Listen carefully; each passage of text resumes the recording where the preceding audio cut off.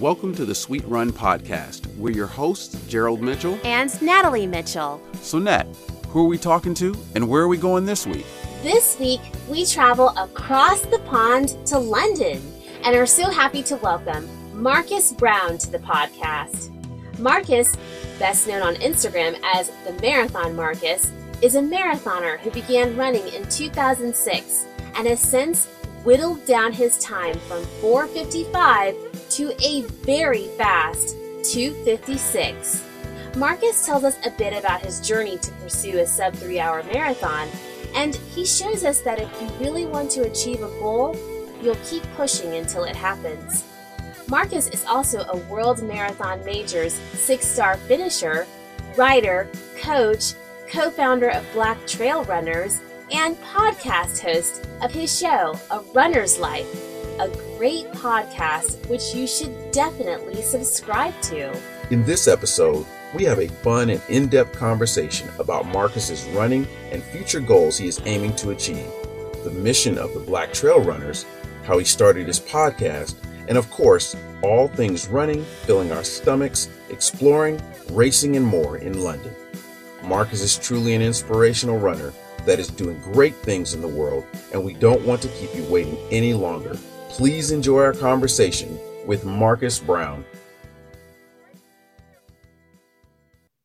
So Marcus, thanks for being here, and we are excited to have this conversation. You're the first across the pond conversation, so this is going to be awesome.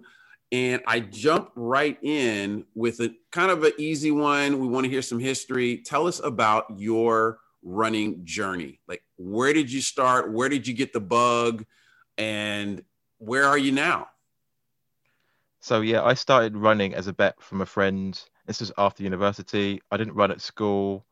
I wasn't super athletic. And I played soccer quite a bit, but then I didn't really play so much in university. I was just enjoying life a little bit too much. And I had a friend, like I said, he did like a half marathon and 10K, and he challenged me to do it. I tried to find a lot of excuses initially, and then he got me, and then I had to do a race. So it was a 10K back in 2006, and that was my first experience with training. I did all the rookie mistakes, but you don't know what you don't know, and it kind of snowballed. It kind of snowballed from there. So that was my first experience. I really didn't love the training, but I loved the experience of running, completing it, and just felt like a runner. I felt like I'd achieved something. And then from there, I was really enthusiastic. So I think I tried to rush the process too quickly. I did lots of halves and 10Ks and was getting injured and not really understanding things. And it kind of snowballed there to the marathon. It's not only until probably the last few years where I found my coach. And with his help, I've been able to really understand training and what's required. And that's been really helpful to have someone who's like a sounding board, but also shows that how just good things take time. And, the process isn't always going to be sunshine and rainbows, but you can find good in the challenging moments. I mean, last year I was aiming to go sub-3 and I went 3 times, didn't quite make it. And each time I got closer, I did 3:05, 3:01, 3 hours and 19 seconds. And then this year happened. Then we had lockdown. I was just like, man, like what's happening? London got postponed. Obviously, it was for elites only.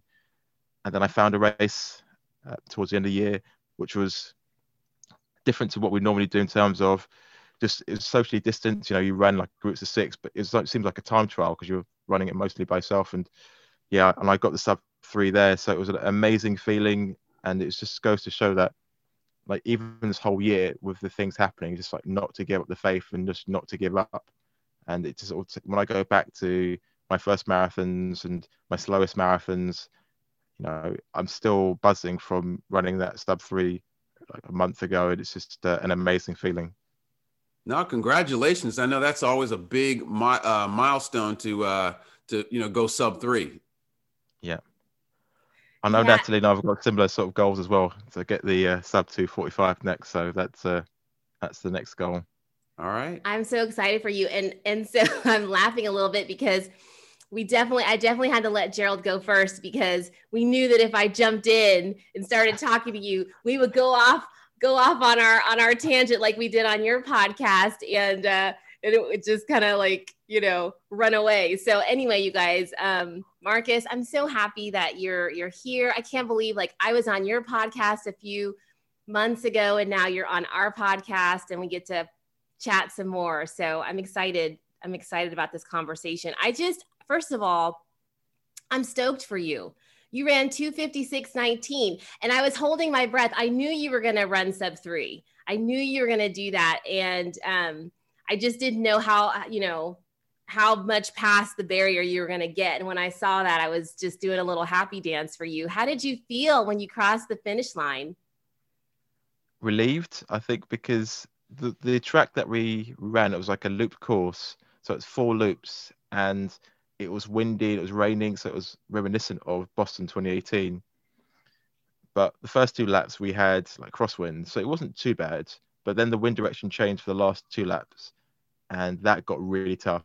So you had to really dig in. And at points I was feeling nauseous as well towards the end of the marathon. And that was happening. Then you've got all these things happening. You're thinking, it's one of those times you can sort of almost lose your mind almost and just kind of submit to the external factors. But I had to really remind myself of what I could control, just try and do the right things. So for example, even though I did feel a bit nauseous, I was a bit like, just manage your pace as much as you can without being sick, but still make sure that you don't neglect your fueling. So, I mean, the last, I guess, 10 miles of the marathon were really tough. Before that, I felt generally good. I felt in a good place.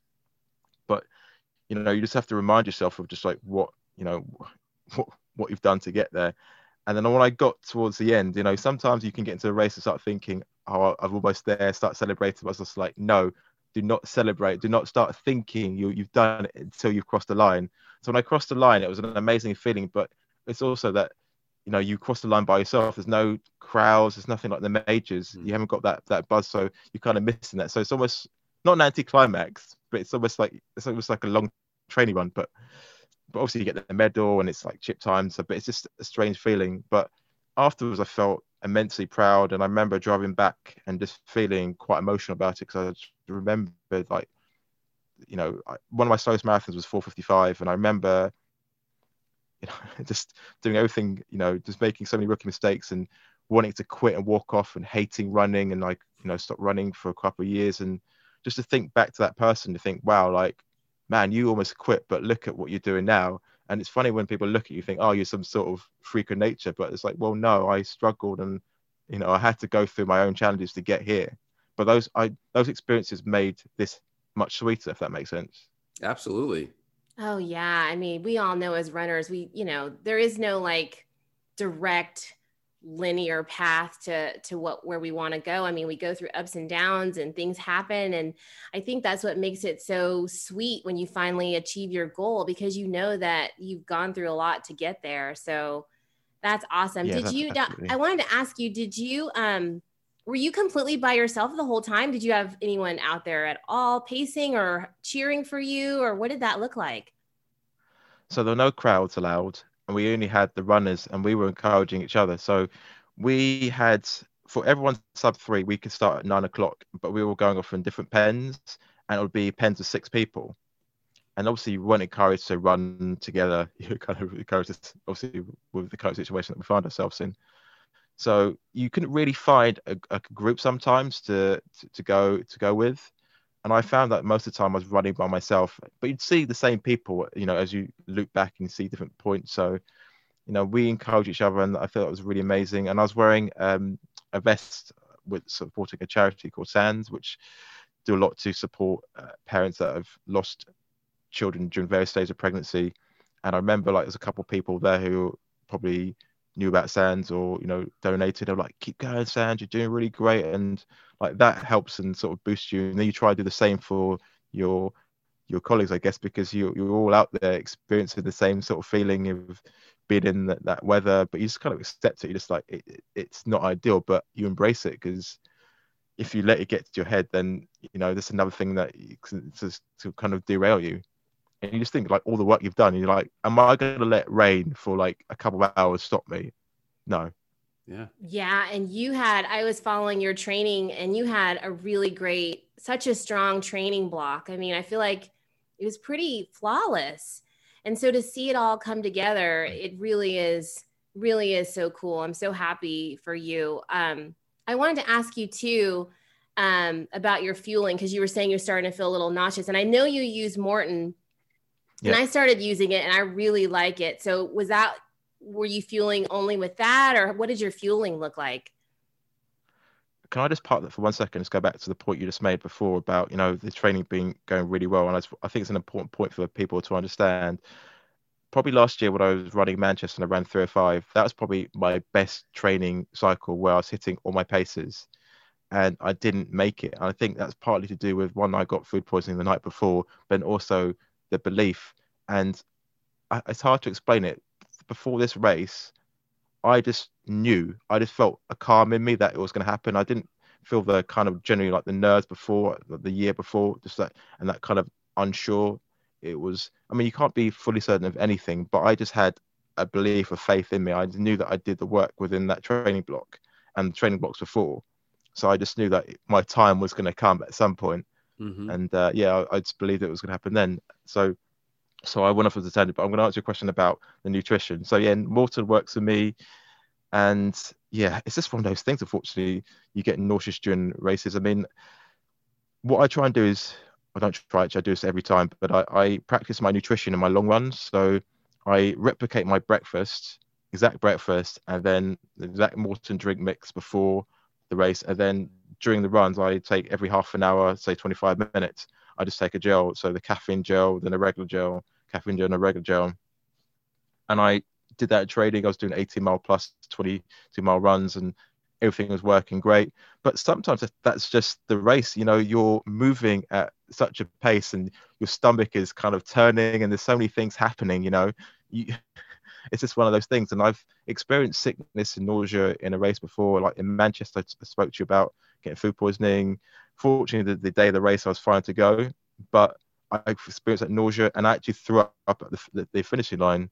So, and I've had it in other races where you get to 18 plus and you start feeling that sickness and you're thinking, oh man, what do I do? And I ease off. And yeah, so I was just like, well, I've been sick before and I didn't die, so I'm sure I can get through this. And I was like, if I stop fueling now, and I'm going to hit the wall. So it was kind of like trying to manage all these kind of, you explain to someone who doesn't run and they're like, that doesn't make any sense. If you feel sick, just stop.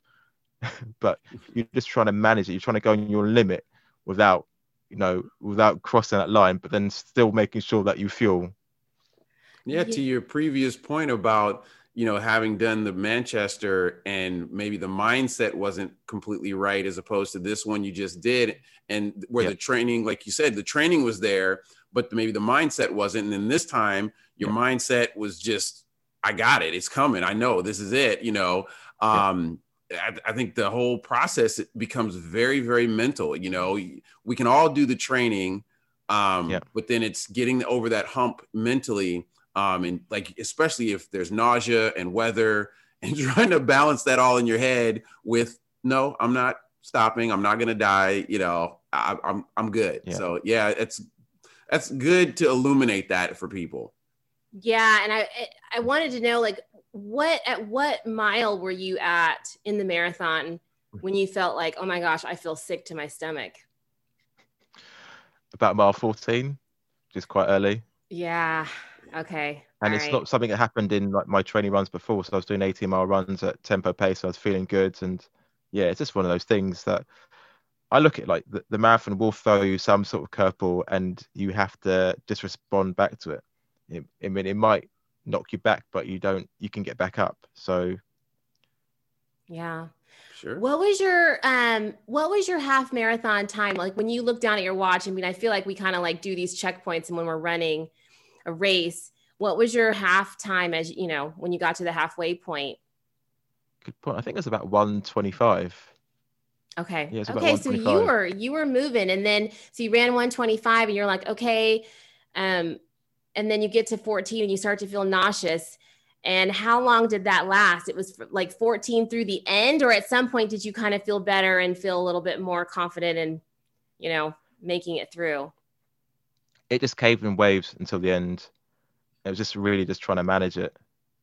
Yeah. So it wasn't ideal, but I guess that's life really. I mean, mile one, I try and, I ease back because I think you're in tapered legs, so you can go too quick. And I was just, managing it. And then I felt good. I was in a good rhythm, a good pace, and up until that point. And yeah, then that plus the weather and the wind, and you're just like, all these things happen. And you're just like, nope, just stop.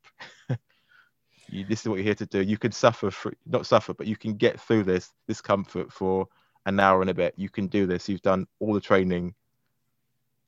I always have this thought in my head of like how I'm going to feel at the end of a goal marathon when I know I've reached my goal. Like you just wonder, because so far I haven't, achieved that, or like there's some sort of disappointment. Like even though you're happy because maybe you achieved a PR, but you didn't get the PR that you wanted, or it didn't break sub 3. But like as you were crossing that finish line, were you just feeling the sense of like euphoria, relief?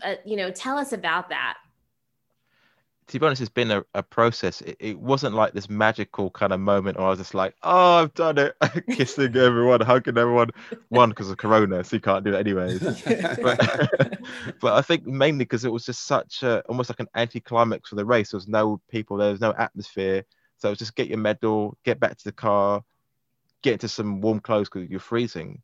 So it was a bit of an anticlimax. And I was just like, in my head, I was like, I've done it. But I was just kind of not really feeling it, if that makes sense, because I think you're in the process of running a marathon, you're not really feeling, you're just doing, you're just kind of checking things off.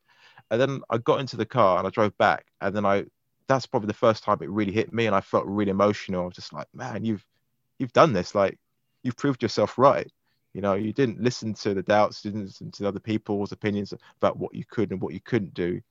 You've done something. And I think from then moving forward, I think it's come in moments where you're just like, man, like you sit back and you're like, man, I proved myself right. It's a sense of just pride that I don't think I've come off it. I want to say, like, you sometimes you say you do a marathon and you kind of like you come off it and you're like in this sort of hole. I don't think I've come off it. I've just, because I know the work that's been required to get here. So it's just such a satisfying feeling. And I remember the times where I've been in tears post races where even though I've got a PR, but I've not hit sub 3, you just really appreciate just those moments and also the people that helped you get there as well. Sure. Yeah, absolutely. And you were saying you had 3 different attempts, to get sub 3, and you always came up just a little bit short, even though they were amazing times and you were flying and they were fast, but it just didn't come together that day, which we all, for everybody listening, we all know that sometimes it just doesn't come together the way that we want it to. But, every time we finish a marathon, it's such an accomplishment. But to finally get that goal is certainly very sweet. Yeah, for sure. No one could take it away from me. So I'm so proud of it. Absolutely. And I have a quick question about racing in the era of this COVID madness. So what did it look like out there? Did you guys have masks on before you started? Was it a limited field? Like, how was it racing in this crazy era of COVID? It was a limited field race. So I think there was about 600, but I think probably about 500 and something completed the race. But it was very competitive. Usually for these type of races, you wouldn't probably have such a competitive field, but because there's no races, we had a lot of fast runners there. We had like someone on a bike pacing the people up front. And when I came in, I think 130th, and I still I ran 256. So you can tell how competitive that field was out of a field of about 580, I think it was 550, around about that sort of number. So yeah, running it was really surreal because, like I said, we were running in like groups of 6, and you go off and you'll start, and it just felt like an extended time trial. It felt like a training run with a bib on, and you got a medal at the end. It just felt kind of strange, but yeah, the support from the runners and we all helped each other. I think that was amazing. But is it ideal? Probably not. Would it be my choice? No. I'd love to run in like New York or London where you got the crowds and the atmosphere, but that's almost like a time of old, and it's not really worth holding on to it, because even if we get like a vaccine, whatever, will things go back to the way they were? Will people want to be in such close proximity to each other? Will the hangover of COVID, what will that look like? So I miss those races, but I'm not kind of harping on that's going to come back in that sort of form. So I'm just happy to sort of take a race as it comes. To be honest, it's not ideal, but I mean it did the job, and sometimes it's even more satisfying that you could get a PR when in those kind of environments. You think, well, if we had like an amazing year when everything went back to normal, quote unquote, then what would it be like with that energy? Yeah. And one thing I was going to ask too is, you have done all 6 Star World majors. And with that, what was that as an accomplishment? And what does your support look like? We all have there's the folks who are putting on the race and the volunteers, but for you personally, as you've gone, through all 6 Star World majors, what does your support look like personally when you travel and do all these things? So my main circle is my wife and my kids and my coach. And bar that, I try to keep my circle small, if that makes sense, because I think you need to keep those opinions small. And although I put stuff out on Instagram and I interact quite a lot, I try and keep a lot of opinions out. I mean, you obviously listen to things, but you try not to let it affect you. I mean, I'm not running thinking, what does John in Nevada think about me at this point? So I'm thinking I want to make my family proud, because they're the ones that see what you're doing. They're the ones that see you get up and come back tired, and they're there to pick you up, especially after disappointments. I mean, like I said, I'm pretty unemotional, but I mean, I cried in after New York Marathon. I ran 3 hours and 19 seconds of PR, but I was just 20 seconds. So that's all you can think about.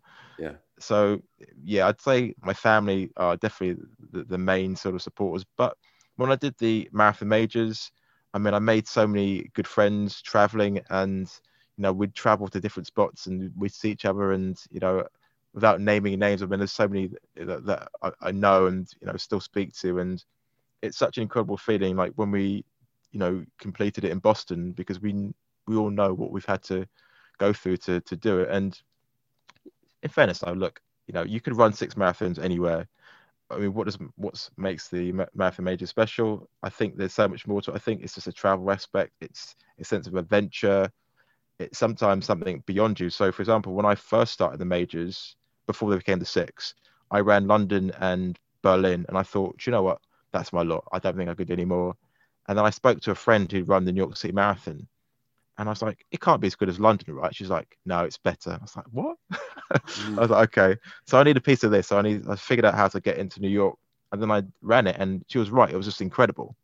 I mean, London and New York are still like that. I mean, it's like, that's what I was thinking too. Yeah.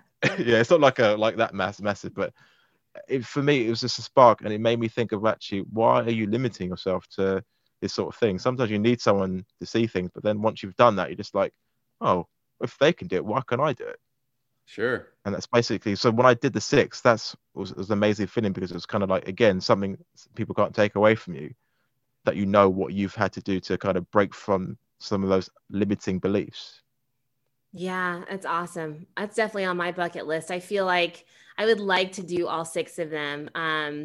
I've only done 2. I've done Chicago and Boston, and that's it. So I've got a ways to go, but yeah, it'll happen. I mean, I think like you were saying, I mean, we don't know what our new normal is going to be and how we go back to like some sense of like, I don't know. I think you're right. I think it won't go back to exactly the way it was. And so we just kind of have to accept it, and then we'll kind of see what the next, 1 or 2 years or more will bring. But Marcus, I wanted to pivot a little bit, because I want to talk about, you've got 2 awesome things besides your running, which is a huge thing. And I love following your running, but you're also the host of a great podcast, a Runner's Life podcast. And you're also co-founder of Black Trail Runners. Tell everybody a little bit about those 2, endeavors and things that you're doing. It's pretty awesome. So both of them actually came about through lockdown, ironically. So the podcast was more about a sense of connection, because as humans, we like to speak to people. And I was thinking, how can I connect with other people and take some of those conversations offline, but put them online? But selfishly, I like to ask questions that I want to know the answers to because I'm thinking about it. And you sort of got this as well because we were having a conversation when you were on my podcast because we're just basically in the same sort of place, just trying to. Do you know what I mean? And I thought that was really cool. And I really enjoy speaking to different runners. And I think the thing that I've learned is that there's more that unites us and divides us, regardless of speed. You know, we're going through similar emotions. We've all got challenges outside of running, but running gives us something that, you know, you can't take away from us, and it shows something, a strength that we don't always recognize. And, you know, listening to people's stories just outside of running has been incredible, and I'm really enjoying this conversations and just speaking to people. So yeah, that was more of a sense of connection and just really asking the bigger questions as well.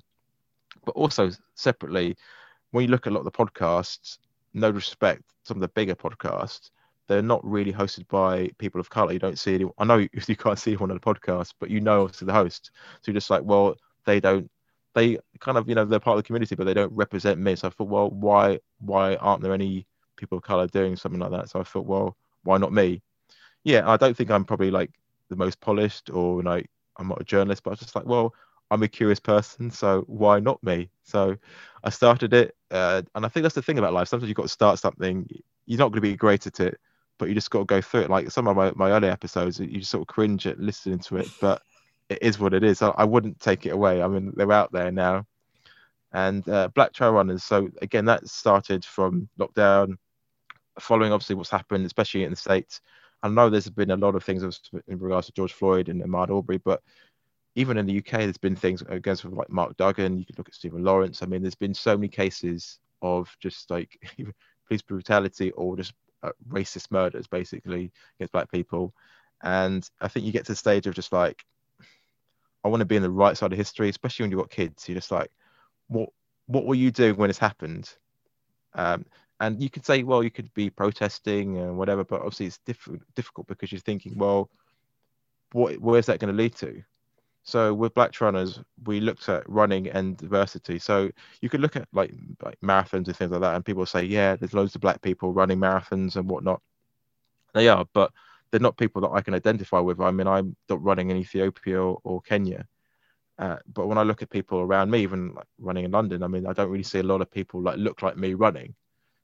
So that's the thing. But then we also thought about outside of like the urban spaces in the UK. So London is very multicultural, but outside of that, and you know, we've got some of the other areas like Birmingham, bigger cities as well, Manchester. There's lots of culture there. But I mean, when you go outside those cities, it's hard to sort of see yourself represented. And there's a statistic that said, I think there was less than 1% of people of color that go to like UK parks, national spaces, and that's basically the point that we're sort of highlighting. And we put a call to action to speak to race directors and sort of say, give us your data, ethnicity data, and they didn't have any data. And even the data that we've got through now, I mean, the numbers are so low in terms of representation. So we've got a campaign called 21 and 21. And you can look at it any way you want. So basically, year 2021, we want to get, say, 21 people, and it could be a races or, I mean, just different events. But the whole idea is to increase the numbers of representation. And we're going about by 3 pillars as well. We've talked about that. We've got access, representation, and education. So, you know, we've got a podcast, separate podcast as well. We're doing workshops. Where, you know, we're speaking to different brands, different race directors. And, you know, we're organizing different things just to encourage black people within, you know, who don't normally run outside of London in different areas to know that the space is for them as well. And one of the pushbacks I always want to clarify is that when you hear Black Trail Runners, people think it's some sort of black separatist group. It's not. The thing is, if everything was all equal and, you know, running was as, you know, utopian as we all like to think it is, then the group wouldn't exist. And I'd be happy for that. You know, if we could all run without noticing colour but everyone would feel equal and was, you know, seen, represented, job done, we'd end the group. But as we've sort of said about the statistics, and even with some of the race data that we're getting through now, it's shockingly low in terms of like how many black people are actually in trail races or going out to those spaces. So for me, it's wider than what I'm doing in terms of stuff on my own goals. And I think you kind of want to be on the right side of history as well. And with kids, you know, you've got your parents as well. You kind of want to you want to leave the world in a better place. Yeah. No, Oh my 100%. gosh. I'm so excited for what you guys are doing. When I first saw that it came out and you were promoting it, and I thought this is so important. This is something that's going to be valuable for our community. And by the way, I mean, I know I'm just one person and I know I'm a Black person, so maybe I didn't take it this way, but I hope that people wouldn't think of it as a separatist type of group. I mean, I think the way you guys are presenting it is it's such a positive thing. And I think you're right. I mean, I know for Gerald and I, we live in an area where there's lots of trails and we do a lot of trail running. And, unfortunately, we don't see any other Black people on the trails, very often. And so I think it is, so important to show the world and to show people that other people of color that, yes, this space is for you to come, join us. It's a wonderful sport. And I mean, obviously road running, we love road marathons, but trail running is a big, I have a big piece in my heart that I love trail running. And I think it is important to show people of color that this space is for you too. And it's a beautiful world to explore in London and across the pond here in the US. And so I think what you guys are doing is really fantastic. So congratulations on starting that. Thank you. I think I was just going to say, it's funny the way one thing that crossed my mind was it would almost be interesting if you put a end date to Black trail runners, right? Like, whether it's 50 years from now or 20 or 100, whatever it is, if you're like, look, the goal is that this is not necessary, right? And so we're going to work our tails off from now till 2070 or what, I don't know. It's just kind of a thing, because I agree with you. It would be a great thing if it just wasn't an issue, but it's okay that it is, because there's people who can do something about it, and you're taking a stance and you're trying to build some momentum around just inclusion. So bravo. Yeah. I like that idea, to be honest. I think it definitely adds a bit of like impetus, really, for sure. And it's definitely what it's about. No, I like that. And actually, going back to the point that you said, Natalie, as well, about just how people sort of perceive it. Like, interesting enough, when two of our co-founders did a post on Runner's World in the UK, and they were on the podcast, we got like comments coming back straight away, and people hadn't even listened to the podcast before they would jump in and being like, oh, you can get an entry into any race. Okay, we're not saying that. You can get on the train and go anywhere. Okay, we're not saying that. I think sometimes people forget that just because, yes, you can get a train, you can enter into a race, it's more subtle than that. Sometimes if you're not comfortable in an area, if you're the only one you see, that's your lived experience. So who am I to tell you that that's ridiculous? Just because, like, for example, when I did the World Marathon Majors, I was probably the only Black guy that I knew doing it in my group that I knew, but I didn't see anyone else. But it's not for me to tell someone else, oh yeah, I did it, so you can do it.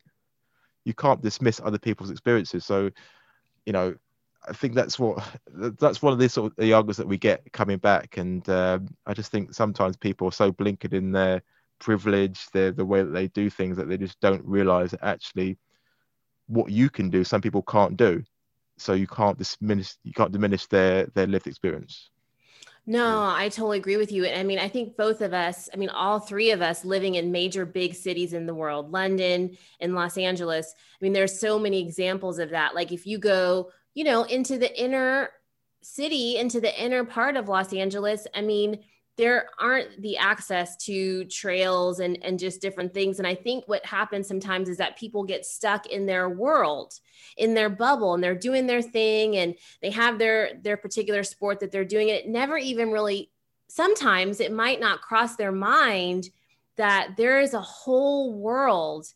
And I'm speaking of Los Angeles right now, the Santa Monica Mountains and all these beautiful mountain ranges that we have, the San Gabriel Mountains. I mean, we could go on and on and on, where there's a whole beautiful, nature, there's an oasis to be explored and all of these things. But I think sometimes, people that live in certain areas, and that happens to be sometimes a lot of people of color, living in the inner part of the city, don't either, they don't have access to it, and they're not really thinking about it, and they don't see other people doing it as well. And their family maybe, is not doing it.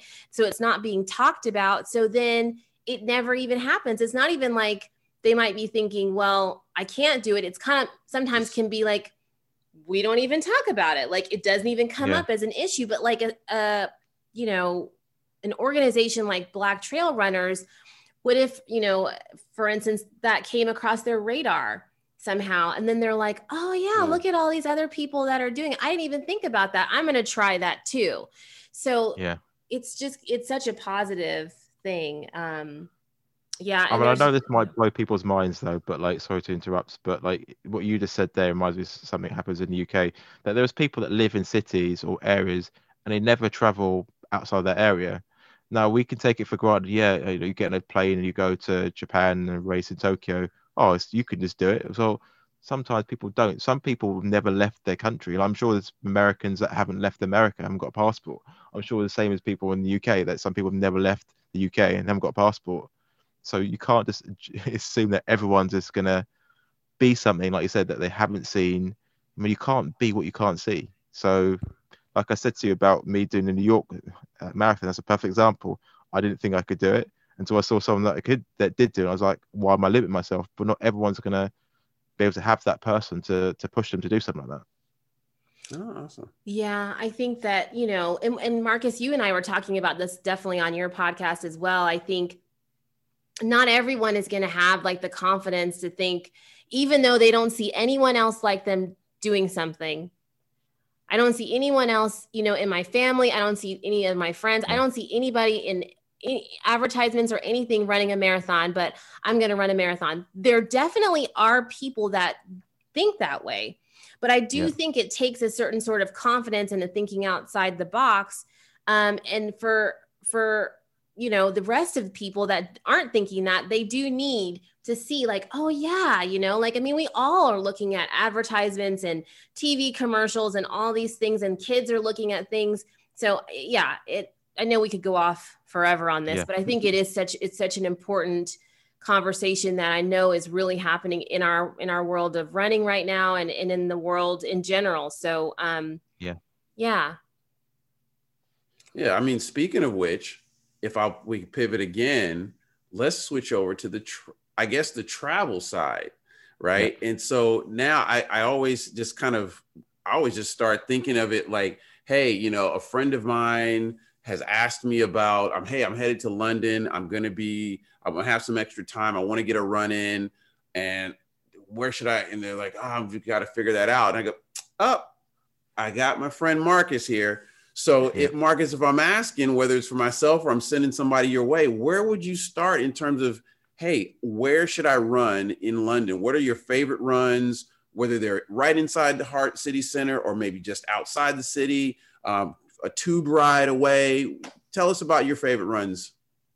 Yeah, as you could appreciate, London is a huge area. I think it's over 30 plus boroughs, so 100 square miles. It's just like a big place. So it depends on which area you're on. I know people are going to focus on being in the centre of London. You can run the centre, but obviously it's going to be congested.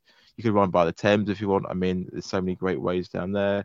But for me, I like to go to a place called Victoria Park, which is in East London, and it's near the Olympic Park. I mean, Olympic Park is a great place to run in as well. That's been redeveloped since the 2012 Olympics. But for me, Victoria Park is great because it's just like a looped course, I'd say. It's like 2 miles and it almost replicates just running on the road. It's running on the road basically without traffic. And so for me, although, some people find loops quite boring, for me, it's predictable. Sometimes when you're in a zone of running, you just want to keep going. Whereas if you're running in the street or the pavement, you have to stop your watch. You've got hurdle dogs and all that kind of stuff. It's just like crazy. It's a madness. You're just like, I don't need this. So for me, that's like my place that if I want to run like a long time, I can just zone out and just go. But then for trails, you've got like Epping Forest. You can run down obviously the River Lee as well. So I guess for the Black Trail runners, I'm sort of jumping ahead. Like Epping Forest is a great place to run in because you've got the trails in the city. So there's one particular view actually that you can look across, and I did a shot with Tracksmith actually, and you can sort of see into the city, and it's just amazing. And on one hand, you've got like the green spaces of Greater London, but then you can sort of see the city as well. So it's just there's so many places that you can run in London like that. So those are my sort of top. I think those are the ones that I like the most, I think. Oh, very good. So I want to talk about Epping. Is it Epping Park? Epping Forest. Epping Forest. Okay. So that sounds beautiful. Is that is that literally right in the heart of the city or right outside of the city? If people were staying in the city center, like how would it be easy to get to? It's probably like the greater areas. So I guess like Greater London, they'd probably say that. So near Chingford, Essex type way. But you can get like train links are good. Obviously you can get Ubers and taxis and things like that. So it's not like out on the sticks and you're just like, how am I going to get home? The links are good to there. So it's well connected. Okay, because we've been to London a couple of times, but we haven't run in Victoria Park. That sounds really beautiful. Is it a mixture of asphalt and trail, or is it all asphalt? What's the terrain like, and is it hilly or? Yeah, you got asphalt paths as well. So I mean, it's not very hilly, so that's why I like it. It's pretty smooth. It's pretty flat. But if you're in sort of central London, I mean, you've got like the Royal Parks, you've got Hyde Park, which is actually where I did my first 10K. So I mean, that's a beautiful place to run in. I mean, if you start down there, you could actually do like a circuit of like the Royal Parks. You can go past Buckingham Palace. I mean, if you're in London, I mean, we could do like a route along there. So that's a kind of like a nice, easy kind of jog and almost like a tourist sort of stop and snap type thing. But yeah, it's great places to run, and you don't have to go to Victoria Park. But I mean, if I was in central London, I probably would just stay central and just be like Hyde Park or something like that. Oh, that sounds awesome. So where would you say is the best place to stay in London? Like a little boutique hotel, or I don't know how much you guys across the pond do, like rentals, like renting an apartment or a house while you're there, or do people are more likely to stay in a hotel? What do you recommend? It's a hard question to answer because obviously being in London, I've not really stayed in the hotels. I've only stayed where I've lived, so it's a hard one. I think it depends what your budget is. If you really want to go fancy, you can go to like places like Claridge's, the Ritz, that kind of stuff. But you get like budget sort of places like Premier Inn. But I know with Americans, I think they get like double-sized beds, so I'm not quite sure whether that's going to be big enough for most people. I'm not saying that people are large. I'm just saying that just being tall. So I mean, like if you're in like a double bed, because most people have got like a queen or a king-size bed, haven't they? So a double-sized bed is kind of like what it was like when you were a teenager. Right. No, Marcus, I know you're trying to say Americans we're large people. So giants, that's what I'm saying. Like giants. You come over see us little people in London. So yeah. But yeah, it depends. I mean, you can get Airbnbs as well.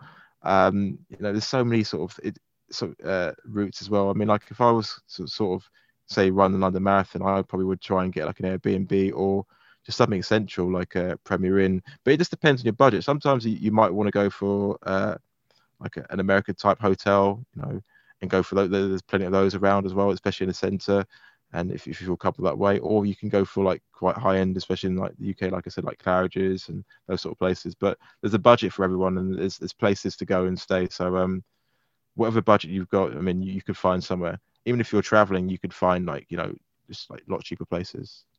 Yeah, no, I know London is such a big city. I'm sure there's a vast array of options for everybody. Yeah. And I was going to ask too, when you're, when it's a major world city like London, we can all get kind of caught up in the tourist attractions, the main things you have to see. But I was going to ask, in terms of if you're thinking London, if I'm coming there, are there any neighborhoods or areas that you would say, you know what, try this to get a real slice of life, or this is maybe something you're not thinking about that you've seen on movies, TV, or the kind of thing of Big Ben, Parliament, right? Beyond Big Ben and Parliament and Buckingham Palace. But you know, actually, I'll tell you an interesting fact. Actually, Big Ben actually is the wrong name because it's the name of Big Ben is actually the name of the bell itself, Mm-hmm. and it's actually that tower is called Elizabeth Tower, but no one really calls it by the official name. I guess we all call it Big Ben. I don't know why, but that's the I name never of the knew actual bell. that. Well, at least in the U.S., it's because of National Lampoon's European Vacation, the movie, right? You know, it just they keep going by. There's Big Ben, Parliament, you know. So But I think a lot of British people are that as well. They don't know that, so it's one of those things. But I mean, I guess in terms of other places that you could go in, I mean, it's a hard one because like London is changed so much since I was a kid. It's got gentrified in so many areas that weren't gentrified before. So like you had like East End of Hackney. I mean, you've got massive like Victorian houses now, you know, which is basically where the Windrush generation, the Irish went to. Now, like they're now £1 million houses. It's crazy. Places like Brixton, you know, those sort of places where you see like that sort of culture, but it's again gentrified. But if I would sort of come in, I mean, I would sort of come into like the Notting Hill Carnival. That's around about August, bank holiday weekend. Obviously post COVID, and I'm not quite sure how that worked out, but that's an amazing sort of thing to go and see. And I remember actually tell a story. Years ago, I saw Destiny's Child there when they had their original 4 members. Oh Oh, my wow. gosh. Yeah. That was Beyonce wouldn't back go there in- now. I mean, it's too low for the Beyonce now. There's no way she'd go over there. Oh man, I feel like I was just like I've been kind of like into like old like 90s music, older. I don't want to say old, I don't know, but old school. We've been kind of doing some R&B. dance parties with the kids, like with old school 90s music, and they're just like, you know, they're like, "Mom, what are we listening to?" And I'm like, "You gotta know who Yeah. Destiny's Child is or whoever." But yeah, that's really cool that you, were able to And see you know what I that. mean, though? The original members, though, before obviously got on to Beyonce and Kelly. Yes. And they had to go. Yeah. I mean, life is totally different now. I know. So now we're getting hungry now. We've gone on a good run. We've had a couple of tube rides to get out to the parks and back, and we run. Where are we going to eat? Like a brunch versus dinner versus, you know, I don't know, pub life. What are some interesting places to grab a bite? Oh, so there's quite a few places. So for breakfast, there's a place called the Cereal Bar. The Cereal Cafe, and they've got like loads of like cereals from like US, global. So if you want to go there, you can.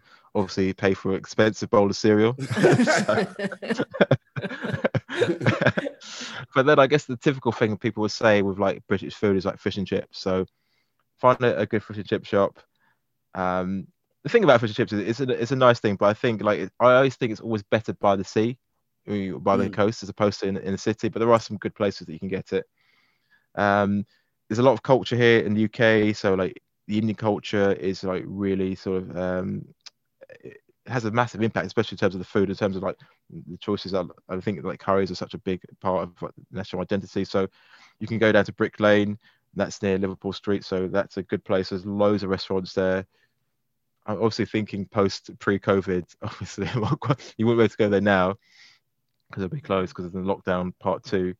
But then there's lots of like simple places like Vapiano's as well. I mean, that's like a global brand as well. And if you just want to get like good Italian food and just cook really quickly, you've got some of those places dotted around.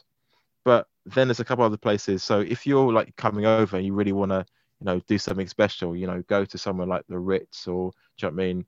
And Claridge's and afternoon tea, you know, for some food. I mean, it's like amazing. You go into these places, and like there's a person playing the piano in the corner there, you know, people play at your seats, you know, it's all just like it's like a really weird sort of, not weird, but weird in a good way. It's just like a magical sort of space where like the real world doesn't really exist. But the food's incredible in these places, so definitely go to that. But then there's loads of like other restaurants as well. I'd say like if you want to go outside of London, there's a place called the Fat Duck by a guy called Heston Blumenthal, and this guy is incredible. Basically, it's like a mix between art and food. So I mean, you will get something amazing, but the wait list is pretty long. So if you know you're going to go and you could try and get a place, do that. That's in Berkshire, which is basically west of London, but like train links are are so, you could get there in like no time. Awesome. That sounds amazing. The Fat Duck. Cool. Okay, I have to check it out. And that's the one thing, and I'm glad you brought that up, because like the times that I've gone to London, everyone's like, you have to eat the Indian food. The Indian food there is amazing. So like I mean, and it's true. Like when I've gone and I've eaten at an Indian restaurant, like it's like, oh my gosh, I don't know. There's just something about it that's different than Indian food here in the US. It's so good. Yeah. Do you have a particular place that you love for Indian food in the city or even outside of the city? Yeah, I mean, I've probably got a restaurant that I go to quite locally, but I probably won't say because then I'll reveal where I live. But I tend to go for kind of similar type dishes.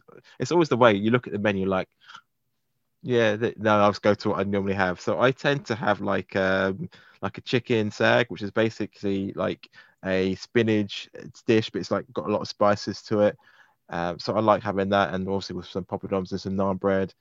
And then I have like a biryani, which is like it's like a rice dish with like chicken or whatever meat dish as well. And then you've got like a side like vegetable curry with it as well. So for me, I quite like, that's my kind of go-to sort of thing. And you could get it in most places. I mean, I wouldn't, the difficult thing is like when you go to Brick Lane sometimes is being able to choose because there's so many good restaurants.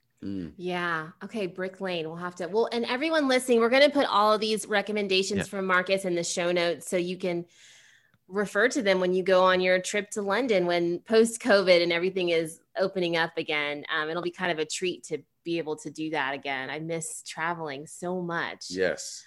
I also forgot to say, actually, the Shard as well. Go there. What's it called? The Shard, which is basically like I think the tallest building in the UK. And they've got a couple of restaurants up there, so you get great views, and the food's decent. Do you know what I mean? So it's an experience. Sure, that's cool. I always think of London. I think of the pubs. I think of like going and having a pint of beer and just soaking up all the British atmosphere. So, do you have a recommendation where I can get a good beer? Yeah. So actually, funny enough, there's actually something called the game Monopoly. Of course. Yeah. Okay. I can send you a link, but we'll put it on the show notes. Basically something called the Monopoly pub crawl. So you start out basically at Old Kent Road at the London, the Lord Nelson pub, and you work your way down to Oxford Street at the Spread Eagle. So that's a good one to try. Okay. So the Monopoly pub crawl. Yeah. Wait, hold on. So is this like you're going from pub to pub? So I'm going to be like drunk afterwards or what? Tell me more. If you weren't drunk after 26 pints, I wouldn't be surprised. Oh man, I can't even get through one beer. I don't know. There's something, I love beer, but there's something about it. Like, and Gerald can tell you this, like I'll start drinking and I get through like maybe half of it. And then I don't know, it's like expands in my stomach and I can't drink anymore, but I want to. So 26 beers is not happening. Do you do smaller, smaller sizes than the pint? Because you're not going to get very far. I'm sure some places you get tasters, but it's generally like half a pint or a pint. But I know the feeling, because I think you start off with these with all good intentions, and then by probably pub 2 or 3, you're like, I think we're going to stay here. Yeah. And I've never even heard of this. So is this like a local thing? Like locals know about the Monopoly pub crawl? No, if you Google it, it's all on there. So I think obviously it's something to sort of drum with a bit of business and interest. So there's loads of things like that. You can do like pub crawls on tube lines, from like north to south, and the Northern Line, and or whatever. So I think there's so many different. I think people always make this up because they just like going to pubs. Yeah. Oh, that sounds awesome. Finish my marathon and go drink 26 pints of beer. A mile a pint? A pint a mile? Oh my gosh.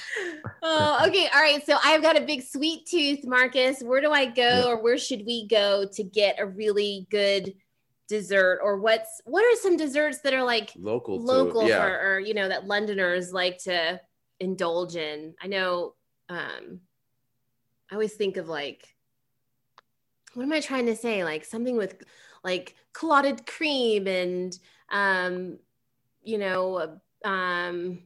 What am I trying to say? Like a Yeah, I'd scone say with salted yeah. cream.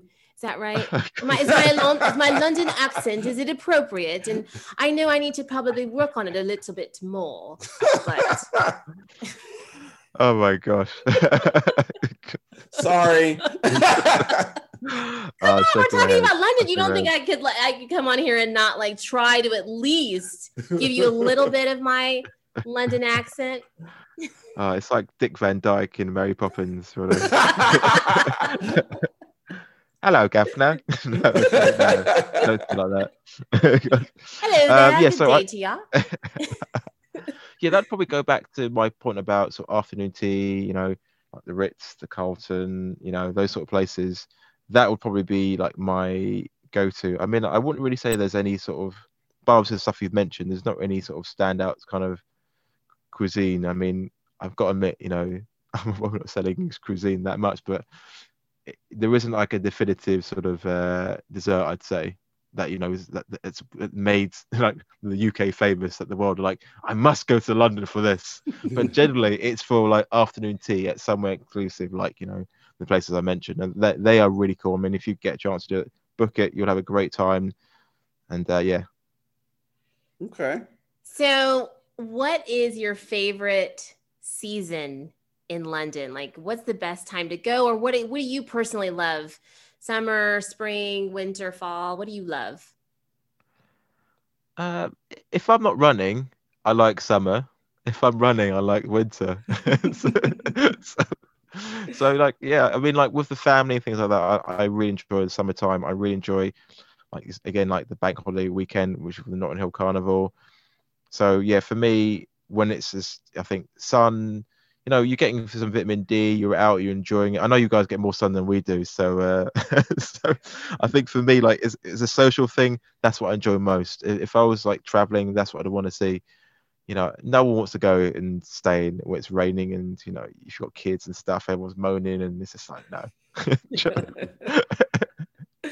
Like, live your best life. Like, no. Yeah. I can't. I know. Right. It's so funny. And you're right. Obviously, we get a ton more sun than you guys. But, you know, our kids are hilarious. Like, we woke up today and Gerald took them to the park, and it was like, I don't know. It's too windy outside. Yeah, it was like, what, it was like 59 degrees. And they're like, oh my gosh, it's freezing cold, Mommy. I'm so cold. I'm like, are you kidding me right now? But they're so spoiled. They have no idea. So and they were fine. I said, just run. And they started running around, playing in the sand, jumping on stuff. And then they forgot about it. And the wind's blowing, and you know, and again, it's nothing compared to most other places as we're going into fall and winter. I'm like, come on, we'll go somewhere else. Needless to say, we won't bring them to London in like February. Right?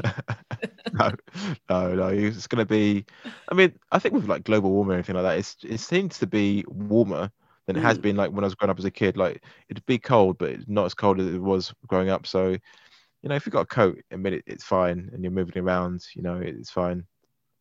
Now, you mentioned the Shard as the tallest building in London. Are there any, again, besides those, you know, stereotypical tourist spots, are there any particular pieces of, you know, just history, architecture, monuments, anything someone should see that's like maybe off the beaten path or out of the way that you say, you know what, you should really check this out? Yeah. Okay, so there's a couple of things. I mean, like, depends if you're kind of this way inclined, but like some people actually do like going to cemeteries. So there's a quite famous cemetery, like I think Highgate Cemetery. So you've got like Karl Marx there, you've got George Michael buried there. So people do go to see those kind of things. That's kind of off the beaten path. But if you're kind of like want to stick to the kind of mainstream type thing, if you want a bit of like buzz, you can go to like Shoreditch and those kind of places. It's kind of like pretty buzzing. If you want to go shopping, you've got like Camden Market. Actually, growing up, it used to be more of a market, but again, it's one of these things that are becoming more gentrified. So they've got the markets, but they've got lots of other shops there as well, and it's a nice place to go to. So I mean, I'd say those kind of places. But then I guess if you want to kind of stick to the main tourist sort of things, you've got like Tate Modern, British Museum, and say opposed to say like when you go to New York, say like Montmartre, for example, like most of these places, like they won't let you in until you pay like the entry fee. Whereas Tate Modern and the British Museum, you can just walk in there for free. And they've also got the bits which are paid, but you can still have a day out with your family, you know, and don't have to pay that expense unless you want to go and see that particular exhibition sort of thing. So yeah, I think those are kind of good things for the family to do. Cool. Awesome.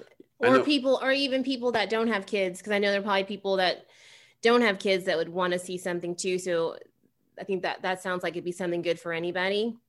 Yeah, for sure. Yeah, I still remember, you know, you talked about Hyde Park is being there on, I think it was a Sunday morning, and ending up in Speaker's Corner and watching these people just flat out debate and argue about every topic under the sun. And it was this very interesting kind of balance between completely emotional, heated discussion, but civility at the same time. Yeah.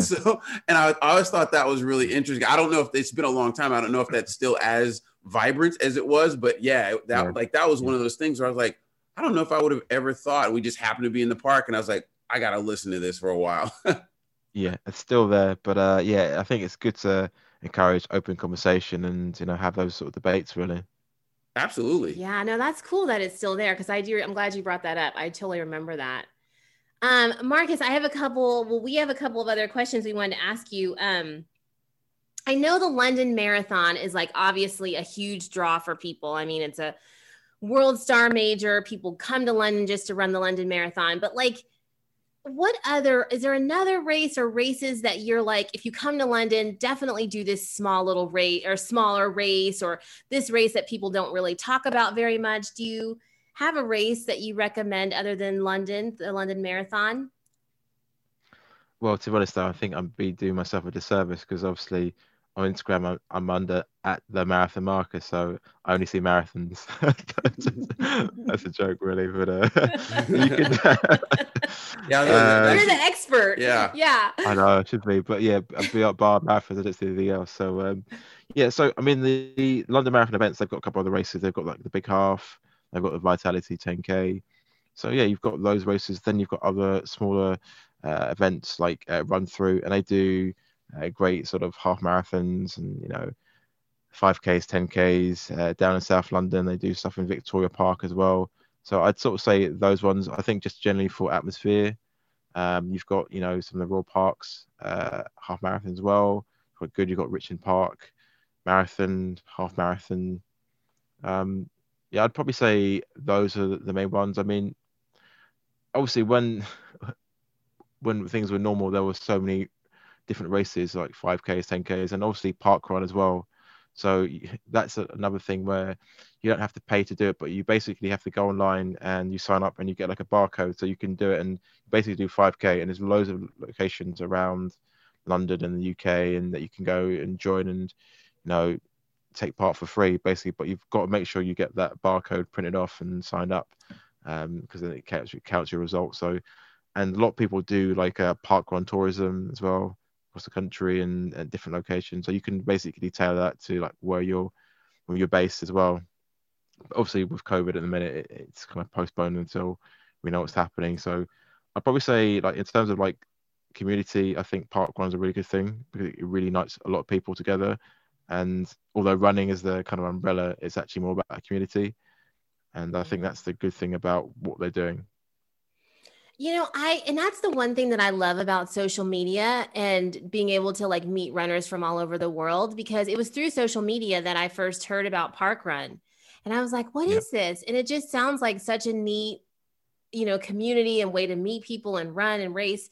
So I love that. And that's one great thing about meeting runners from all over the world. You find out all these little different things that make their city so unique. So I love that. Yeah. And speaking of community, one of the things that we're noticing, at least I'm noticing, and I think I've known this, but it's nice to hear it from other people and have it's a richer kind of experience now, is to see how much the running store is a hub of the running community.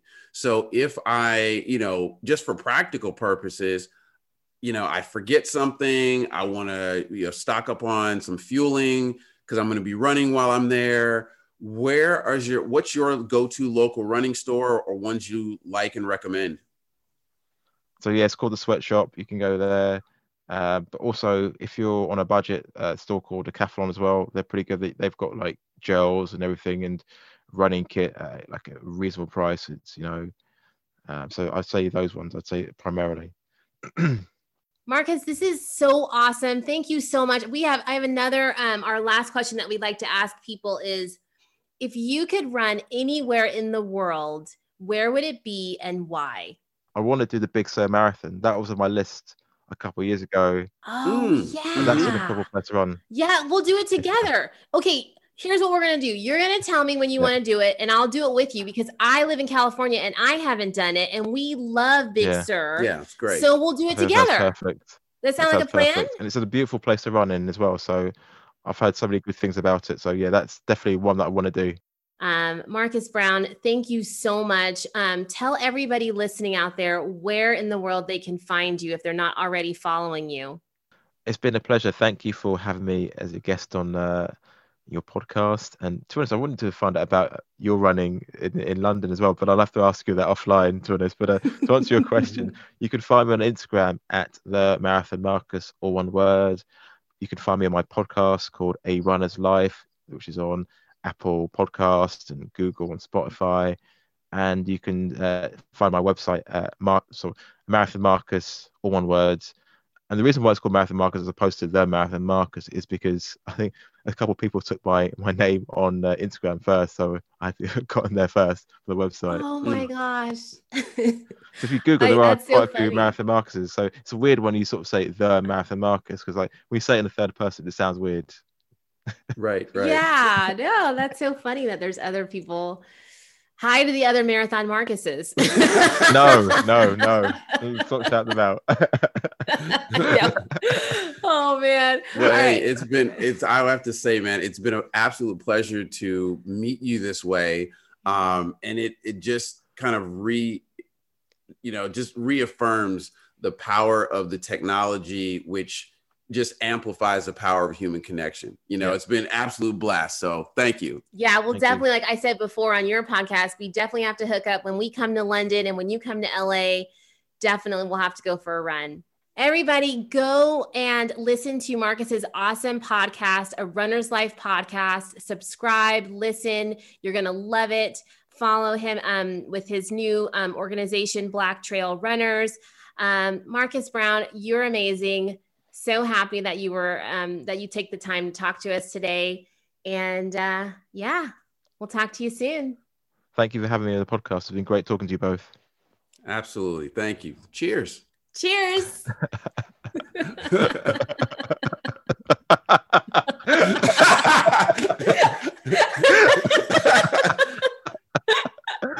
Oh, I love it.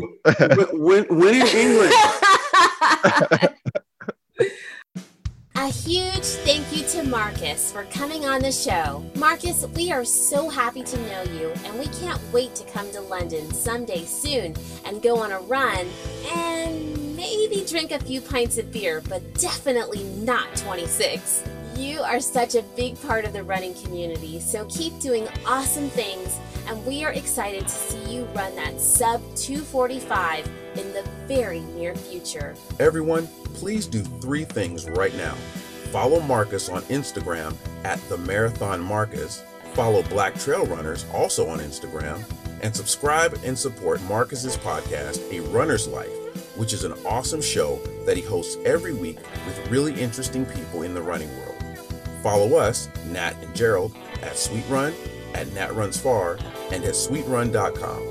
We're changing things around a bit on the website, and we're excited to share some sponsors with you in the coming weeks. A shout out to our new intern, Josh, who's also our 13-year-old son, who's helping us with some key details that make the podcast come to life. Are you enjoying the show?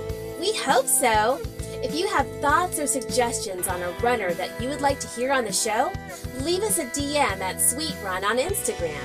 You know what would be really awesome?